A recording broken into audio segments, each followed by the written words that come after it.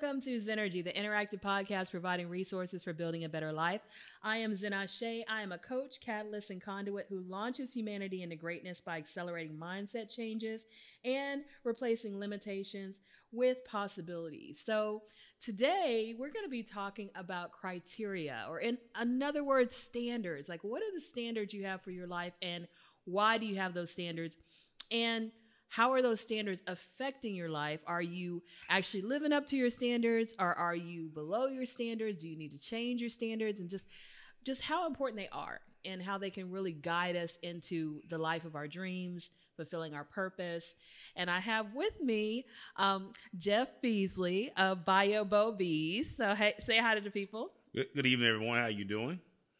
And I met him. I do a lot of networking. I go to a lot of farmers markets and vendors markets, and I always buy stuff. But I'm always out there to try to connect with local vendors because we should buy local. You know, especially Black businesses. We should support our Black businesses. So I met him a few weeks ago at the Rayford Market. So if you've never been to the Rayford Market, when do they normally have the Rayford Market? On first and third Sundays.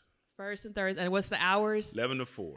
So you can probably catch him there most of those first and third Sundays. And you see he's got quite an array of things that he's going to tell us about later.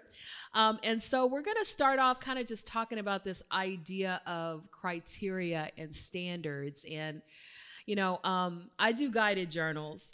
And one of the things that I covered earlier, you know, last year, earlier this year, was being aware of yourself, being aware of your standards, and also addressing the inconsistencies that you have in your life. So going back to episode 12, which I'm going to hold this up so my cameraman can kind of zoom in on it. This whole page is about addressing inconsistencies. The page before that was about affirmations. So, you know, when we sit down and we decide what we want to live our life based on, that has a lot to do with our values and our goals. And then we have to set standards that match those values and goals. I remember hearing Tony Robbins say, you don't get what you want, you get what you have to have. And that's your standards. Your standards determine what you have to have. Like some people, their standard is, hey, I'm okay with riding a bus. Somebody else's standard is, nah, that's not good enough for me. I'm gonna have to get some money together to get a car. You know, so that person on the bus may want a car, but if it's not their standard to have a car, they may not make it happen. They may just have some wishful thinking going on. So what do you think? You know, why did you pick the topic of criteria? What made that stand out to you? Well, criteria for me goes back to my family. Our business is about family. When we talk later, I'll get more in depth into it. So I was in the oil field for like 20 years. And oil and gas is about geology, which is the study of time and pressure. And I have a quote that I always say, which is characters formed by pressure and shaped with friction. And so my father, my grandfather, my uncles, my aunts always instilled in us standards, not just to uphold the family name, but to uphold yourself. And I pray every day I can pass it on, not only my family members, other people. Just when someone see you do something, you put your mark. They know that's your standard. They know when they see my name or see our products, they know to expect this every time, and become consistent with your standard. But at the same time, don't get so comfortable that you cannot upgrade or adjust your standards, because with time, things change. So you have to do upgrades and adjustments. I agree with everything you said. I remember when I was young, my dad would say, you carry my name. And when you leave this house, you're representing me. You're not just out there on your own. So be aware of that, and be aware that, you know, we have certain standards. You know, I couldn't go out the house dressed any kind of way. You know, I couldn't bring home any kind of grades. You know, my daddy expected B's and A's, mostly A's. And if I slipped below that, there were some consequences and repercussions, yes, as people would say. Yes, you know, so different standard, or even, you know, keeping your room clean or doing your chores before you do things that you want to do, playing, you know, or, you know, all kind of, we sometimes think that some of the younger people aren't being raised with standards, you know, like we had. You know, you're going to be inside before the street light comes on. You know, some standards of behavior, you know, or, When the grown folks got together, the kids had their own little kid table, because kids were not supposed to be in grown folks' business, so, or even saying yes, ma'am, and yes, sir, just different things that we were raised with. So I think that a lot of that does tie into the level that you have for yourself, where you expect to be in life, how you expect to be treated, how you expect to treat others. So it definitely has as you said, you leave a mark, because now the people with standards, high standards, I put it like that, and the people with low standards, you can kind of tell the difference. And we all generally want to associate with people that have high standards for themselves and for their products. So you mentioned family, and that this was a family business. So what do you mean by that? Well, my wife and I, we both started this business together, but we also have my son, our nieces and nephews that also work with us and for us. My grandson is our mascot. Oh, okay. Every name of our product ties back to a family member. So and the different names of different family members, maybe a father, a brother, aunt, someone, and I'll talk about that a little later. So that's what it really means to me. When I said adjust standards, a lot of things is core, like that you said earlier, I still believe in, but now it's 2021, and some of us are still in the same place. And why? Have we really looked back at our standards? Do we need to change them for this generation to become successful? And I think that's what we need to look at a lot of times. We've so dead set that we don't change. This is it. But realize things change. Things change. So we need to look at, do we need to adjust this? I got comfortable in my old job. The pandemic happened.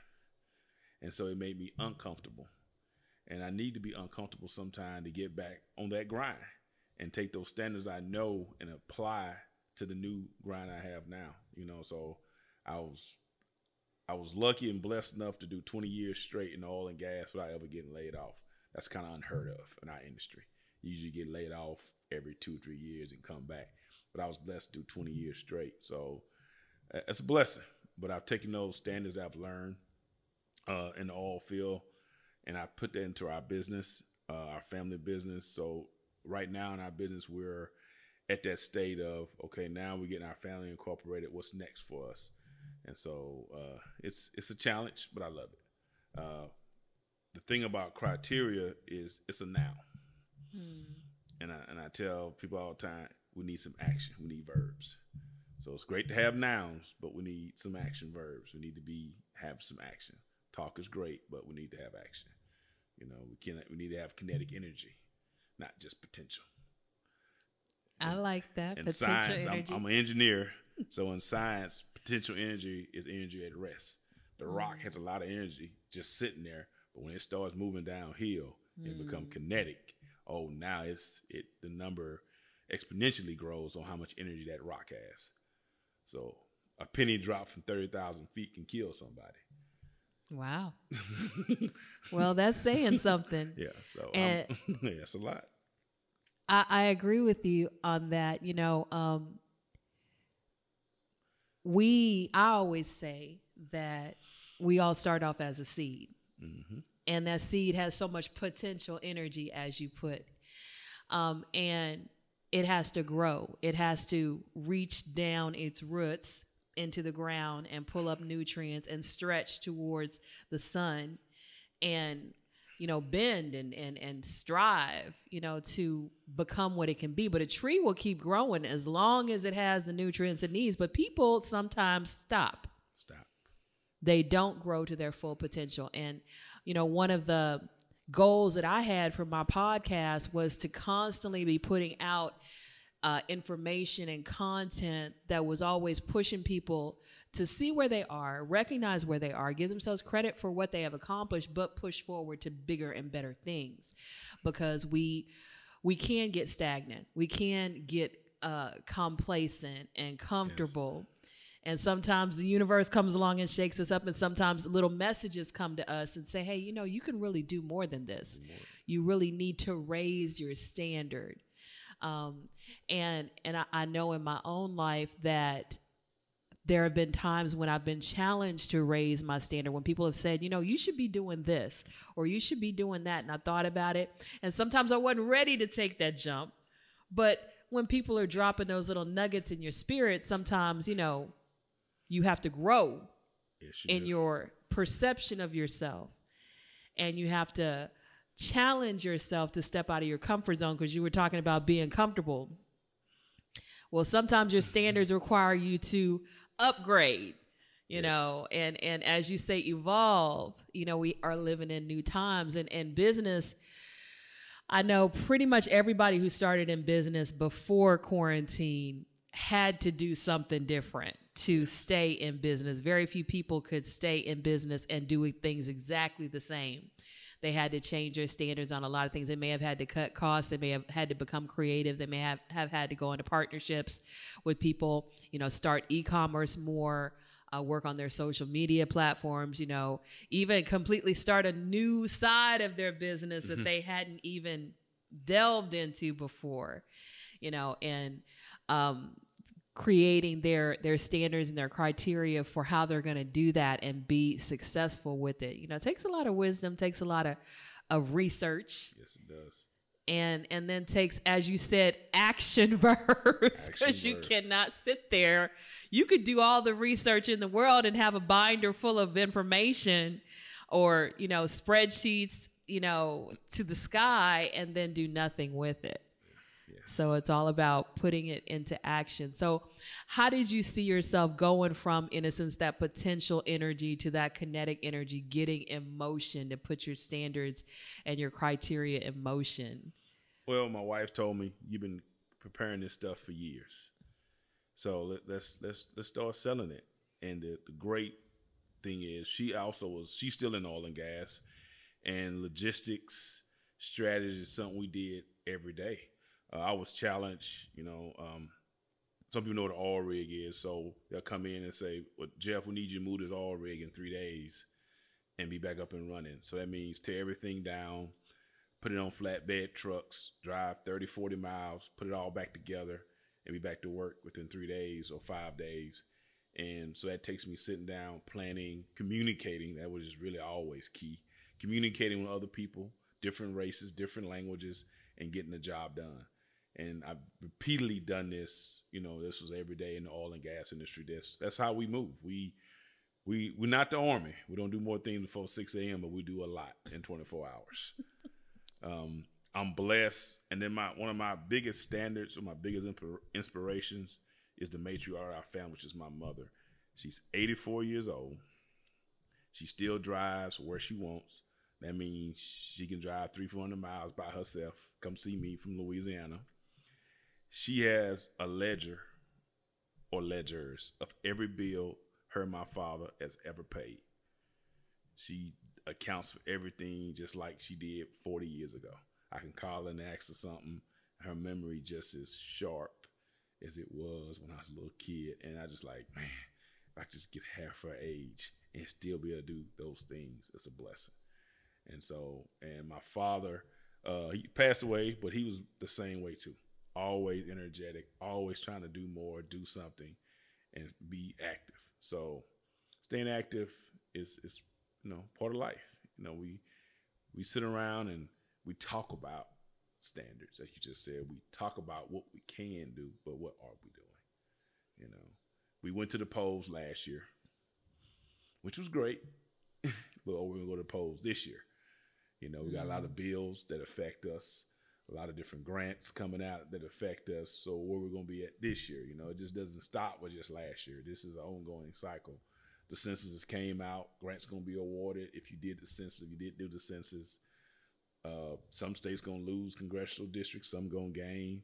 And some are just gaining because some didn't go do the census. They're little small things. So my criteria is pretty high. My standards are pretty high. We put it into our products, put it into everything we do. People say all the time, man, you got everything marked up, the shirt, the shoes, the socks, green everywhere. Green's my favorite color. So I put it in everything we do. My mother's favorite color was green, and green actually symbolizes abundance and growth. So it's a great color to use and to have on everything. So, I like how you were talking about voting and being involved politically, being involved in the community. We have a lot of standards, sometimes personal standards, but sometimes people don't have any standards when it comes to outside the four walls of their home. Mm-hmm. They don't think about being involved in the community, or being involved politically, or being involved, socially, and what influence they can have. Some people feel we don't have any influence, but locally we have a tremendous amount of influence. Mm-hmm. And so voting is important. And talking about going back to family, I remember, my parents, my grandparents, my aunts and uncles, mm-hmm. they were all involved in the civil rights movement. I went to my first protest. I think I was 13. I was at my first protest at the Capitol in Louisiana. And, they were part of the Freedom Riders. They were at, what was it? I think it was one of the massacres in Louisiana. I can't remember what university it was. In fact, my great uncle, who's now passed, is actually in the law books because Thurgood Marshall argued his case. It was Garner versus Louisiana. It was the case that actually desegregated lunch counters in Louisiana.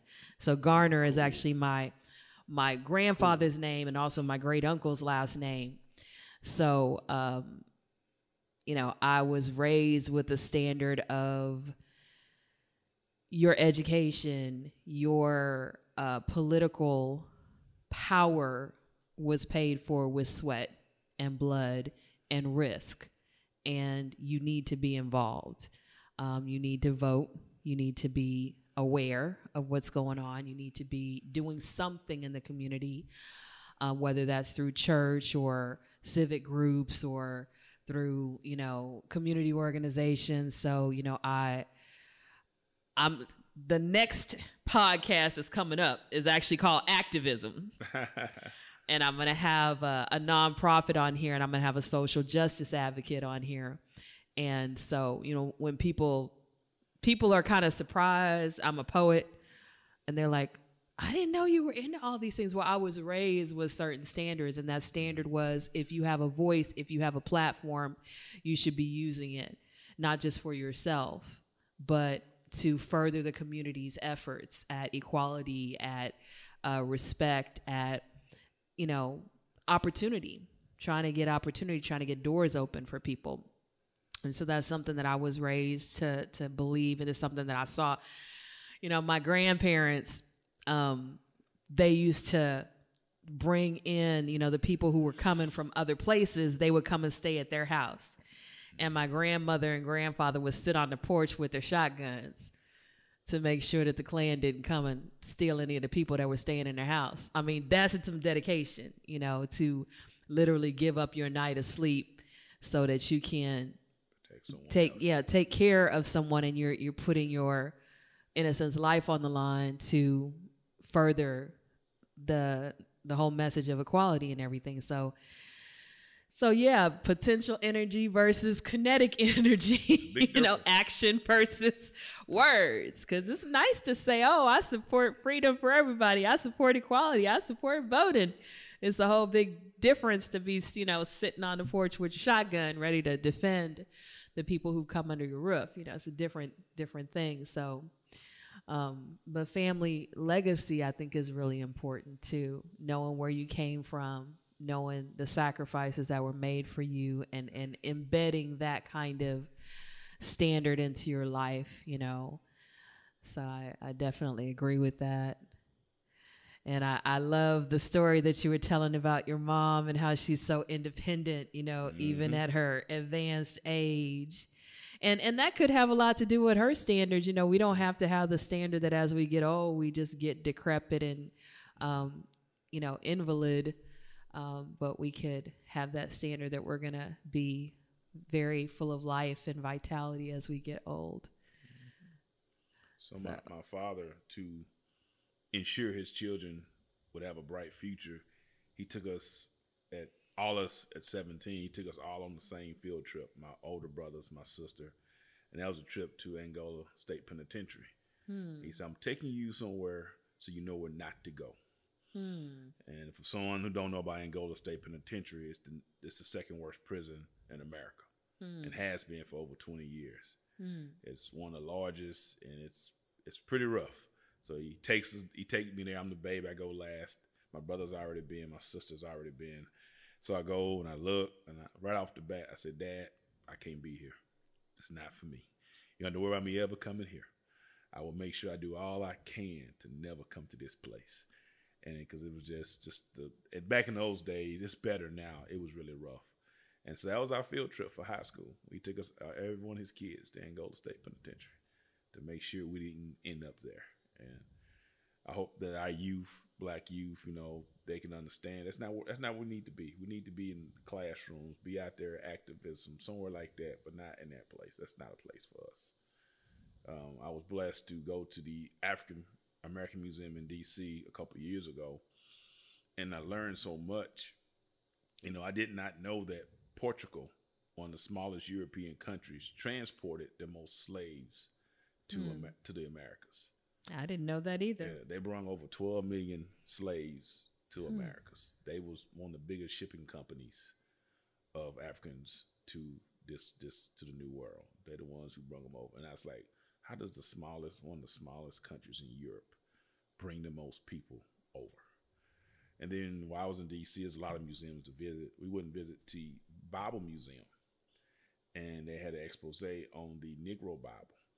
The Negro Bible was 1/3 the size of the regular Bible. They took out anything that had to do with not slavery. They only left in the verses that dealt with slavery, and took everything else out. And it was something just to see that, just something, just kind of like, wow. But I hope everyone can get a chance to one day go see the African American Museum in D.C. It's going to take several trips. It's so huge and so much information in it, but you will learn a whole lot. I really did learn a lot when I went, and actually adjusted my standards, so I can go harder and be a better example for my family and my people. So. Well, I think that knowledge definitely makes you go harder, as you said, because, when I created my guided journals, one of the things that I wanted people to do was to look back into the past at ancestors. I believe that we are not where we are because of just the present, that, we stand on the shoulders of greatness. And so when we look back and we look at people who are or who have accomplished in different areas, and we see what their standards were, what their belief system was, what their affirmations were, what their patterns of living were. Did they get up at a certain time? Did they have certain rituals that they did that helped them be successful?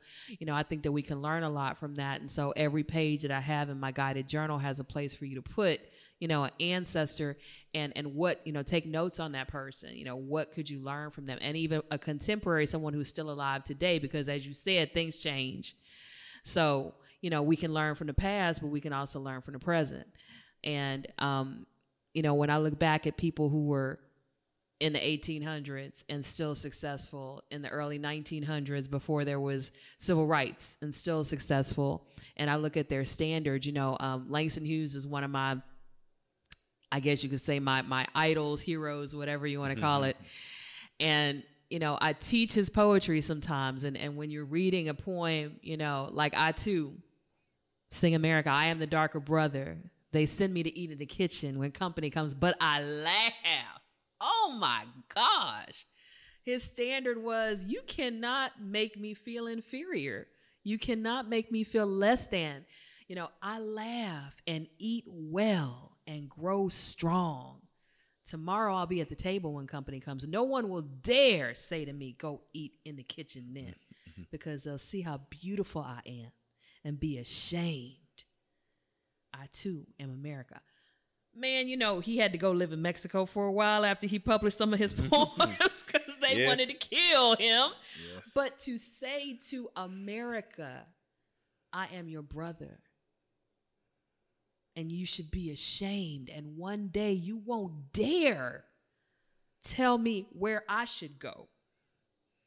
to have that vision, to have that standard that I am equal when everyone in the world is telling you you're not and you're less than, and you should hang your head and you shouldn't look a white person in the eye, to say, I am your brother, and whatever you do to me, I laugh and I eat well and I grow strong. I'm using your insults for fuel. I'm using your ridicule for fuel. I'm using your shutting me down and shutting me out for fuel. You can't break me. You can't bring me down. I mean, to have that kind of standard, I read those poems, I read those essays and letters and all the different things that people left behind, and I'm like, okay, I need to adopt some of that as my standard, because, if we allow America, racism, things like that to get under our skin, there can be people walking around with inferiority complexes, even in 2021. But if he could be in 1925 and say, oh, no, not for me. This is not for me, And I remember watching The Great Debaters, when Denzel jumped up on the top of the table and was saying that poem. And even when he was talking to his debaters and he was saying, the whole Willie Lynch letter. Now, whether that's a real letter or a fake letter, I don't care. But the point is, there was a systematic method that was used to divide and conquer, to put the light skin against the dark skin, to put the house Negro against the field Negro, and to say the standard is let's be as close to white. And if you're not that, you're not anything. I remember colorism, when I was, my family is from Louisiana. Right. I think you mentioned that. Great thing. So I remember my father was very dark, Wesley Snipes dark. My mother was so light that she could pass. She could pass not only the paper bag test, she could pass. And I remember the controversy of me coming out this color. Yes. And I can't pass the paper bag test, and I've ruined the family line because I'm too dark. And I'm what people most would say I'm caramel. Yes. I'm caramel, but caramel's too dark. In Baton Rouge and New Roads in New Orleans, too dark. And I remember growing up and having that as something that was in the back of my head, and having to get past that and be like, you know what, I'm brown, I'm caramel, I'm still beautiful. It doesn't matter that their standard may be that, and after a while they got used to me. It took a while, but eventually they got used to me. I wasn't the only brown little thing that came out. My cousin ended up even darker than me, but we still have that in some of our circles, these standards that are, we talk about criteria as being a boost, but sometimes standards are a noose. Those are just physical standards. Unfortunately, today that still exists. There were two books written. One was called Cane River, and one was called Red River. I don't know if you heard the books before or not. I've heard of Cane River. And it's a tale, or it's an actual story about this family that was separated by skin tone. On one side of the river, the darker side lived, and on the other side, the lighter side of the family lived, and they did not communicate with each other. And to this day, it's still like that. Wow. Those families still exist to this day. I'm relatives of son of them. I'm one of the darkest people in my family because my great-great-grandfather was Creole, Indian, Irish, and black. And so half of his children came out white and the other half came out black. And my grandmother, white siblings did not communicate with her and her other darker siblings. And we lost contact over a number of years. I think it's been over 25 years since I've talked to those that came out lighter than my grandmother. So it still exists. Not a great criteria to have. No. It's not a great criteria to have. I guess one of my criteria is just my family name. Being in the oil and gas, I was always placed in environments where I knew that the nearest African American is going to be 200, 300 miles away. And more than likely, where I'm at, these people have never saw a black person live in person before, only on TV. And that still exists today in this country. There are places you can travel to in this country where they've never seen a black person in person. And so when I get there, they always have, they have criteria to judge me on. They're apprehensive to work with me. Then after about a week or two, we worked together great. And one of the guys actually said, man, you know that I'm racist and you know that I too much don't care for your kind. How do you work with me? I said, we have similar goals to take care of our family. If we keep that at the forefront of our standards, all the other stuff, just let it go. When you get in your car, you go to your house. When I get in my car, I go to my house. But as long as we here, let's have each other's back. And me and this guy worked together for over 10 years. And people ask me all the time, man, how do you work with that guy? He's so racist. I said, we got to come and go. We get our work done, then we go home. So we get a lot of work done because we're not talking about that other stuff all the time. We didn't discuss no politics, no racial stuff, all work. And we worked together for a long time. Well, that's... Yeah. I know. It's a very simple, We kept it simple. Keep it simple. I wasn't there to try to change him. I wasn't trying to change him. I just want to work and take care of my family and move on. Well, I commend you for that because I can, I'm pretty easygoing. My nickname is Zen, so I'm pretty easygoing, but I don't know.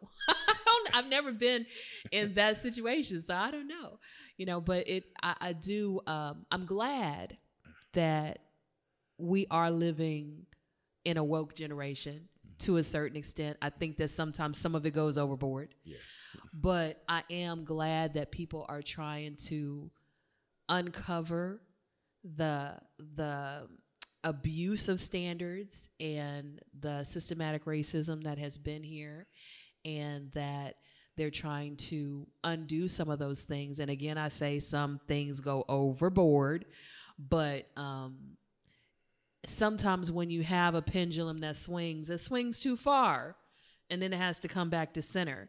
And I'm hoping that that's where we are right now, where we're going to end up coming back to the center where we can get along and have equal criteria, that everyone can be judged on. If we have to judge each other on anything, that we can live under the same kind of standards, so,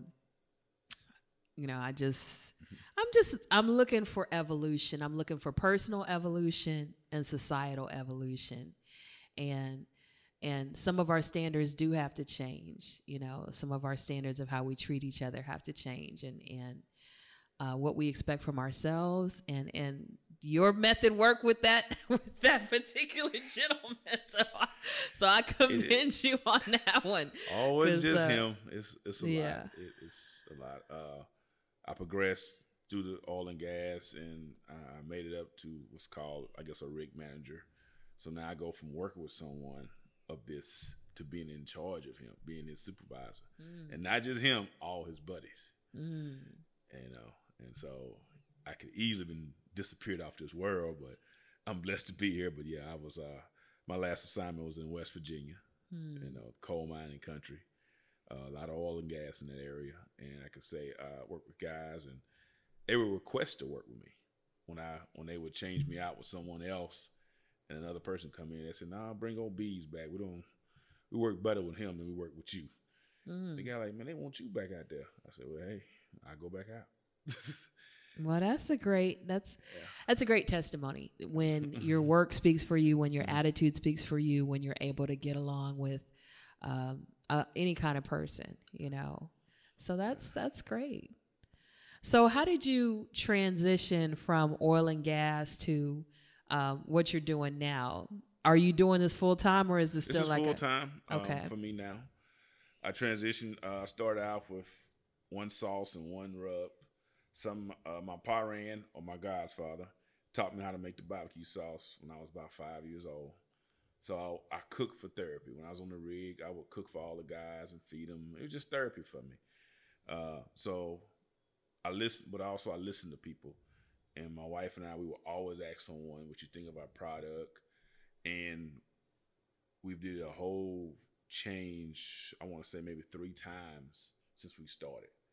All of our season in the beginning came in bags. We switched to bottles by request of our customers. Said we'd rather have a bottle or shaker.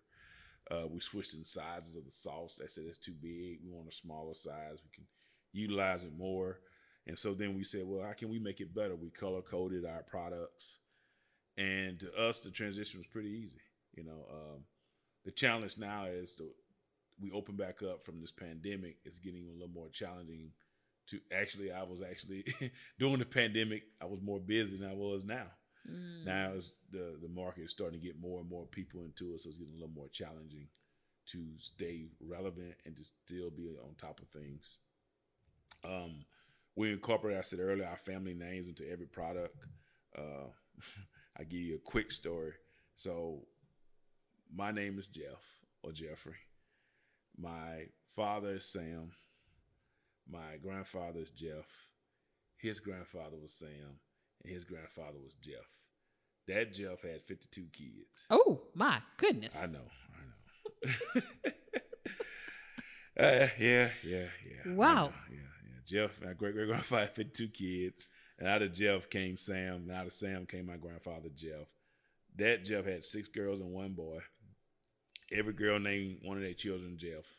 So I got 6 first cousins named Jeff. You guys really like the name Jeff. So my dad's Sam, my brother's Sam Jr., my nephew is Sam the 3rd. He had 1 son, Sam the 4th, and another son, Sam Jeff. Okay. My great-grandmother was Alice Pearl. My grandmother was Pearl. My mother is Natty Pearl. My first cousin is Willie Pearl. My niece is Jennifer Pearline. So a lot of family names and that stuff. So the lemon pepper is my son JV or Javion. The Tots, my nephew. Rhonda is his mother. So my mother is the cake, but we ran out today. Okay. The cake that's on the table is my niece Caitlin, my brother Stan, daughter. So our family names are in everything. The fish fry on the back of the fish fry is a picture of my father's, a tribute, just to remind me. We call him his nickname on the CB was Fisherman. A lot of people call him Big Sam because all the different Sams in my family, of course. We rolled into the business about a little over a year ago. We started out the house with friends and family. I got blessed. Ready for Sunday Market popped up on my Facebook page. I went into that, and from there, all these other opportunities just kept coming up to us. And we just say, coming from the oil and gas, being able to change very quickly and just mobilize. That's what we kept doing. I do like 4 to 5 markets a week. And if you follow me on social media, I grind pretty hard. This week I'm gonna slow down a little bit, just take a quick little break, a reset. Look at my standards. Do I need to evaluate? Do I need to change? Do I need to upgrade? And then next week I'll get right back into it, going full steam. 20 years in the oil and gas, working 18 hours a day. To me, this is easy. Well, I'm going to tell you, for people who don't know out there, okay, vending is not easy, especially not in the heat, okay? Your girl, okay? I went and vended a couple of times in the heat. I was like, okay, I'm going to pass out. I'm going to have to vend at night. I don't think I'm going to be doing this daytime vending anymore, not in the summer. So him telling you it's easy, okay, that's a tough man. That's a tough man. Because your girl can't do it. Your girl can't do it, Because I worked in over 100-degree weather, and we work in oil and gas. We wearing flame-retardant coveralls. Oh, my goodness. Boots. So I got on 20 pounds of gear. Oh, my goodness. And so I'm sweating all day. And then when I go up north in North Dakota, the coldest I ever worked in was negative 44. Woo. With a negative 72 wind chill. And we never stopped working. Oh, my goodness. We just kept, the guys like, man, we're going to take a break today. I say, no, we don't take no breaks. We got to go to work. Just put some clothes on and let's go get it.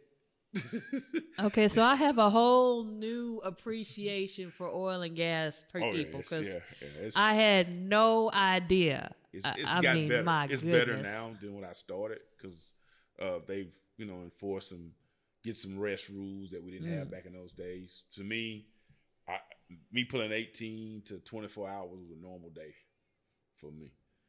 Wow. 36 was normal. That was like just normal in my mind. The average person, no. But for me, it was normal.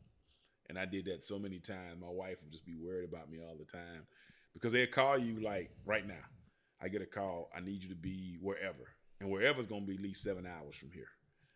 And so I'd make that drive for 7 hours, fly on a helicopter or fly on a plane, wherever, land. And as soon as I land, I go straight to work for 12 to 18 hours. And then I get a nap and then go back. And I did this over and over again, to a point your body just get used to it. Okay. Yeah. I cannot relate to that kind of it's scenario. It's I mean, man. And still be able to hold your work to standards at the same time. Still to produce that, keep that work consistent that they know, even though I know he drove 7 hours, I know he hasn't been in bed in 2 days. Will B still give me this production he gave me last time? And I make sure I give him that same production, that same consistency, that my mark is on that work.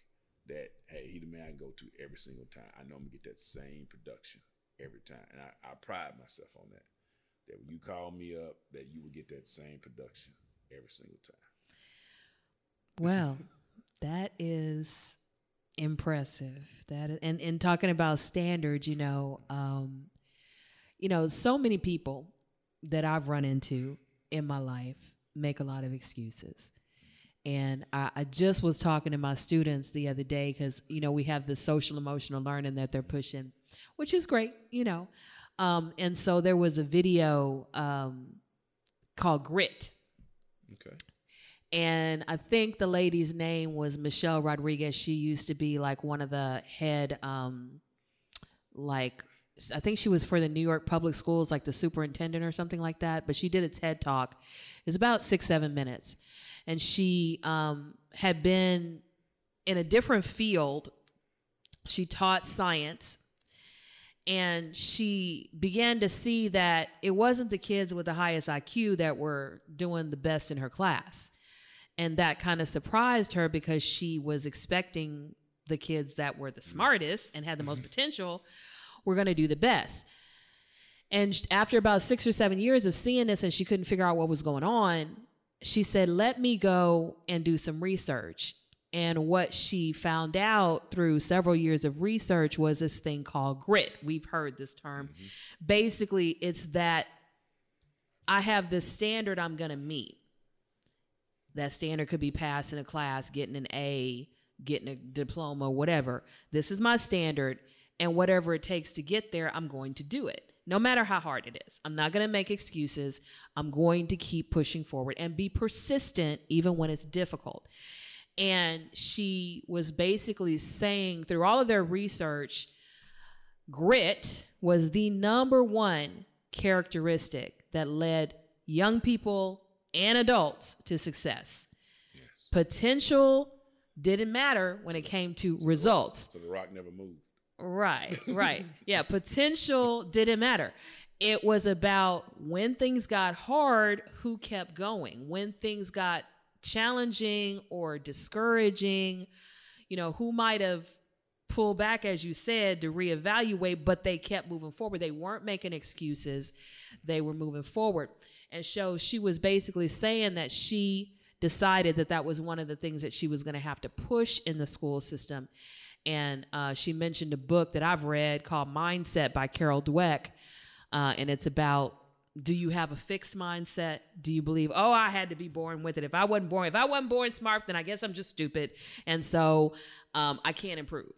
Or do you have a growth mindset of, I don't know, but I can learn. I don't have, but I can get it.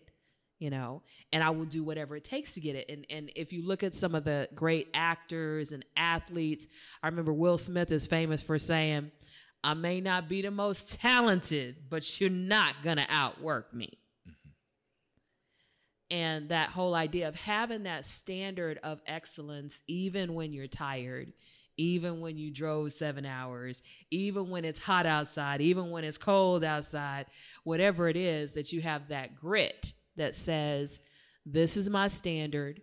I'm not going to compromise on it. I'm going to know when I have to take a break and reevaluate, and I'm not going to, in a sense, kill myself, but I am going to meet a certain standard, and I'm not going to make excuses of why I can't do it. So I think that that's a very powerful idea, and it's something that some of us were raised with. I remember my daddy telling me, and some people might be frowning out there when I say this, but I remember my daddy telling me one time, you can dry up those tears, girl. Tears don't move me. You need to get up and do something about this situation, because crying ain't going to change it. And some people out there might be, he should have comforted you. He should have. Well, he didn't. And what I learned from that was tears weren't going to change it. So I needed to get up and do something about it. And, so regardless of whether you feel that was harsh or unsupportive or whatever, for me, I knew my daddy loved me. I knew he was a tough man also. And I knew my tears weren't going to move him. So it wasn't going to be, let me cry and daddy going to fix it. No. If I cry, daddy going to say, how you going to fix it, baby? How you going to fix it? It's your problem. How are you going to deal with it? So. A little tough love. That's all. A little tough love. But love. Then when you get out on your own, the one thing that surprises me so much about social media is how many things people ask on social media that they don't even need to ask. It's like you got a whole smartphone in your hand, and you asking questions on social media that, like, you could have Googled and had to answer it. The correct answer before somebody even saw your message.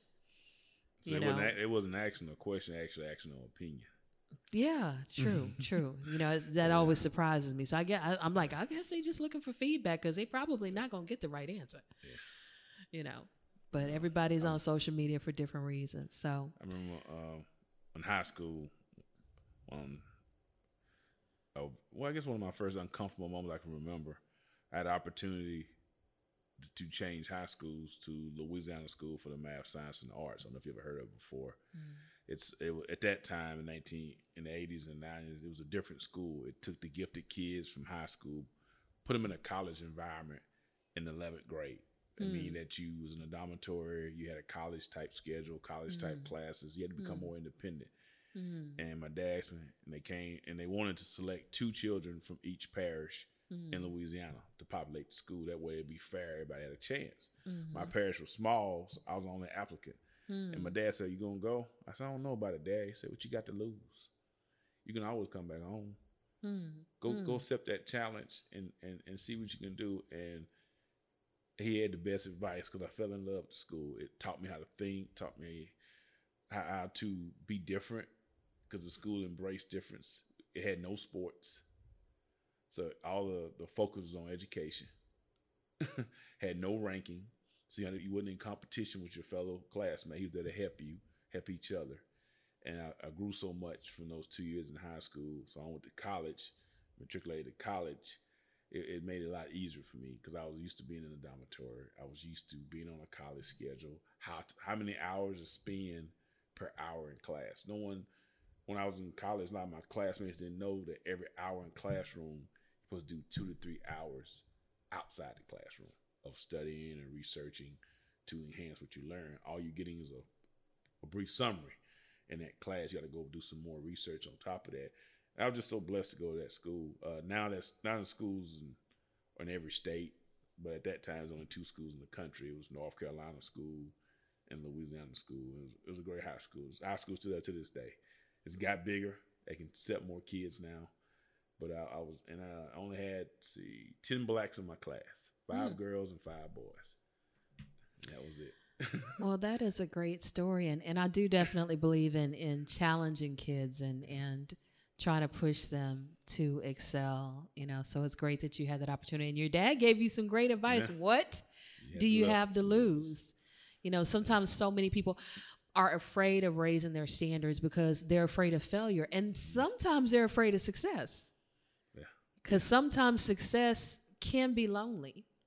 Sometimes people don't understand when you're doing that 2 to 3 hours of work outside of class, man, you're doing too much. It don't take a man. Why you study so much, man? Fun. They don't understand. And that's when you have to say, okay, this is my goal. This is my standard. This is where I want to be. This is what it's going to take, so come with me. Or if you choose not to, I'm still going to do what I need to do, So it's very interesting. And standards do weed out some things. I remember listening to Miles Monroe. He's a preacher out of Jamaica, I believe. And I don't listen to that many preachers, but he's one that I like. And I remember him saying when he was about 13, he made some decisions. And he was like, I decided I'm not going to be drunk. I decided I'm not going to smoke. I decided that certain things are my standards. He was like, and once you decide certain things and you have certain standards, it simplifies your life because you don't have to go back and consider that anymore. You know what your standards are and you move in that direction, and it just, simplifies things. And I remember Eric Thomas, who's a motivational speaker, talking about that same idea of he wasn't going to be around certain people or in certain environments because he knew what his standards were. Like he said, my standard is I'm going to be faithful to my wife. So I know that I have some associates that like to get in situations where they are with other women other than their wife and they want me to go along. No, my standard is I'm not going to be in that environment because I know what you're here for. So I'm going to keep myself away from that. I don't even need that temptation in my life. I don't even need that around me. So sometimes our standards can be protective and they can keep us from, getting around the wrong crowd. The old people used to say, let me look at your 5 closest friends and that'll tell me who you are. Because if your standards were where they should be, you wouldn't associate with people that were not according to your standards. So the fact that you're hanging out with them means that their behavior is okay to you, and you may not agree with everything, but you agree with it enough for that to be your closest friend, Yes. So, yeah. So we can learn a lot about standards and just pushing ourselves to be the best, be aware of where we need to change, be aware of how our standards have helped us to get to where we are, and how they can push us, further. So why don't you tell people where they can find you and what are some of the products that you offer again? Sure. So that they can follow up with you and all that. All right. On a weekly basis, you can find me on Thursdays in Kingwood at the Kingwood Farmers Market from 3 to 7. I'm there every Thursday. I have the green tent. You'll see a big logo on me on the side, kind of hard to miss me. On the weekends, I kind of mix it up. This week, I will be in Conroe, Texas. You can find me. We have social media presence. You can make an order. We deliver in person. The few products I have today with me is our fish fry, hot and spicy barbecue sauce, our original Creole barbecue sauce, lemon pepper, our ooey gooey cake, gumbo roux, our Sam Spicy season oil, which is our #1 seller, our lemon pepper barbecue sauce, which is also our #1 selling barbecue sauce, and I have our Creole rub for barbecuing. On my social media page, I share recipes. My goal for the rest of the year is to do 1 recipe a week. So last week we did, I was at the Pickle Festival on yesterday in Kingwood, Texas. So I did a dill pickle season and I made a dill pickle salmon recipe. The week before we did a drunken lamb chop recipe.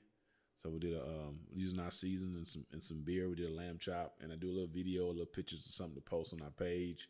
So next week we're going to do a vegetarian dish. I got to think of something. Thinking about vegetarian red beans and rice. We'll think of something though. Okay, that sounds really good. All our products, we offer a vegan version. So we have a vegan gumbo roux with gluten-free flour, and we give you a vegan recipe to make gumbo with oyster mushrooms and different types of mushroom and vegetables. We have a gluten-free fish fry, gluten-free chicken fry. All our barbecue sauces are gluten-free. So we try to offer products in both ranges to people, and also we cook with it before we give it to you, let you know that hey, we eat it too. We just don't make it for you to have. We actually eat it also. So On Fridays is seafood day in my house. So on Friday I use our gluten-free fish fry to fried shrimp with. So every Friday is seafood day in my house. So, but those are products. You can find me. Our website is www.bayoubow.com. So check us out. We deliver, we ship, and we let you try our products. I got a little something here for you tonight. Oh, well, yes, thank you. Got your little starter pack for yourself. Oh, that's beautiful. Yes, of course, in a green bag. In a green bag. So, okay. I've been eyeing that ooey gooey cake all day. So that's what I gave you. Oh, look at this beautiful ooey gooey cake. That's our number one selling cake. And you got, oh my goodness, I got some seasoning in here. I feel special now. My goodness, I'm just gonna be okay. I'm gonna actually have to invite some people over and cook for some people because now I got some different seasonings I want to try out. All right. Well, thank you so much. I appreciate that. Thank you for having us. Just highlight us, and like I said, go to our website, our events page. We post tomorrow. We'll be at on Mondays. We let you know we'll be at for the week. Come out, have a conversation with me. Hey, we good old country people. All right. Well, I want to thank you guys for joining us in our talk about criteria, standards, values. We kind of went through a lot of different places with this conversation. He's told you where he's going to be. You can check him out on his social media, Bayou Bow Bees. And he's got all these different products. So I know some of you like to eat, and I know some of you like to cook, and I know you want to have some good food on your table that you're just going to be, finger looking good. So you got to come out and try his products and go to the vendor's market or get them shipped to you or get them delivered to you so that you can support local businesses and actually try out some new flavors. I mean, flavor is fabulous. I love flavor. I love food too. So I want to thank you guys for joining us. May you walk in Zenergy. Have a great night.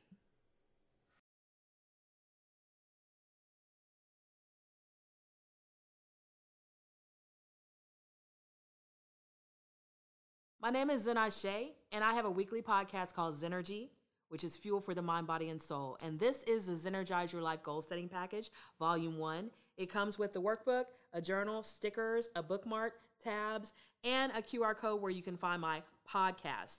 And inside this workbook, you're going to have 16 different principles. The first one, I'm going to show you mine, is abundance. You have a place to put pictures that inspire you of role models, also pictures of goals that you want to create, goals, journal prompts, meditations, affirmations, all kinds of things to help you focus on this principle to better your life. And like I said, there's 16 principles. So this is a $15 package that comes with all of these things I've shown you, $21 with shipping and handling, and you can get it at laughsandlyrics.com.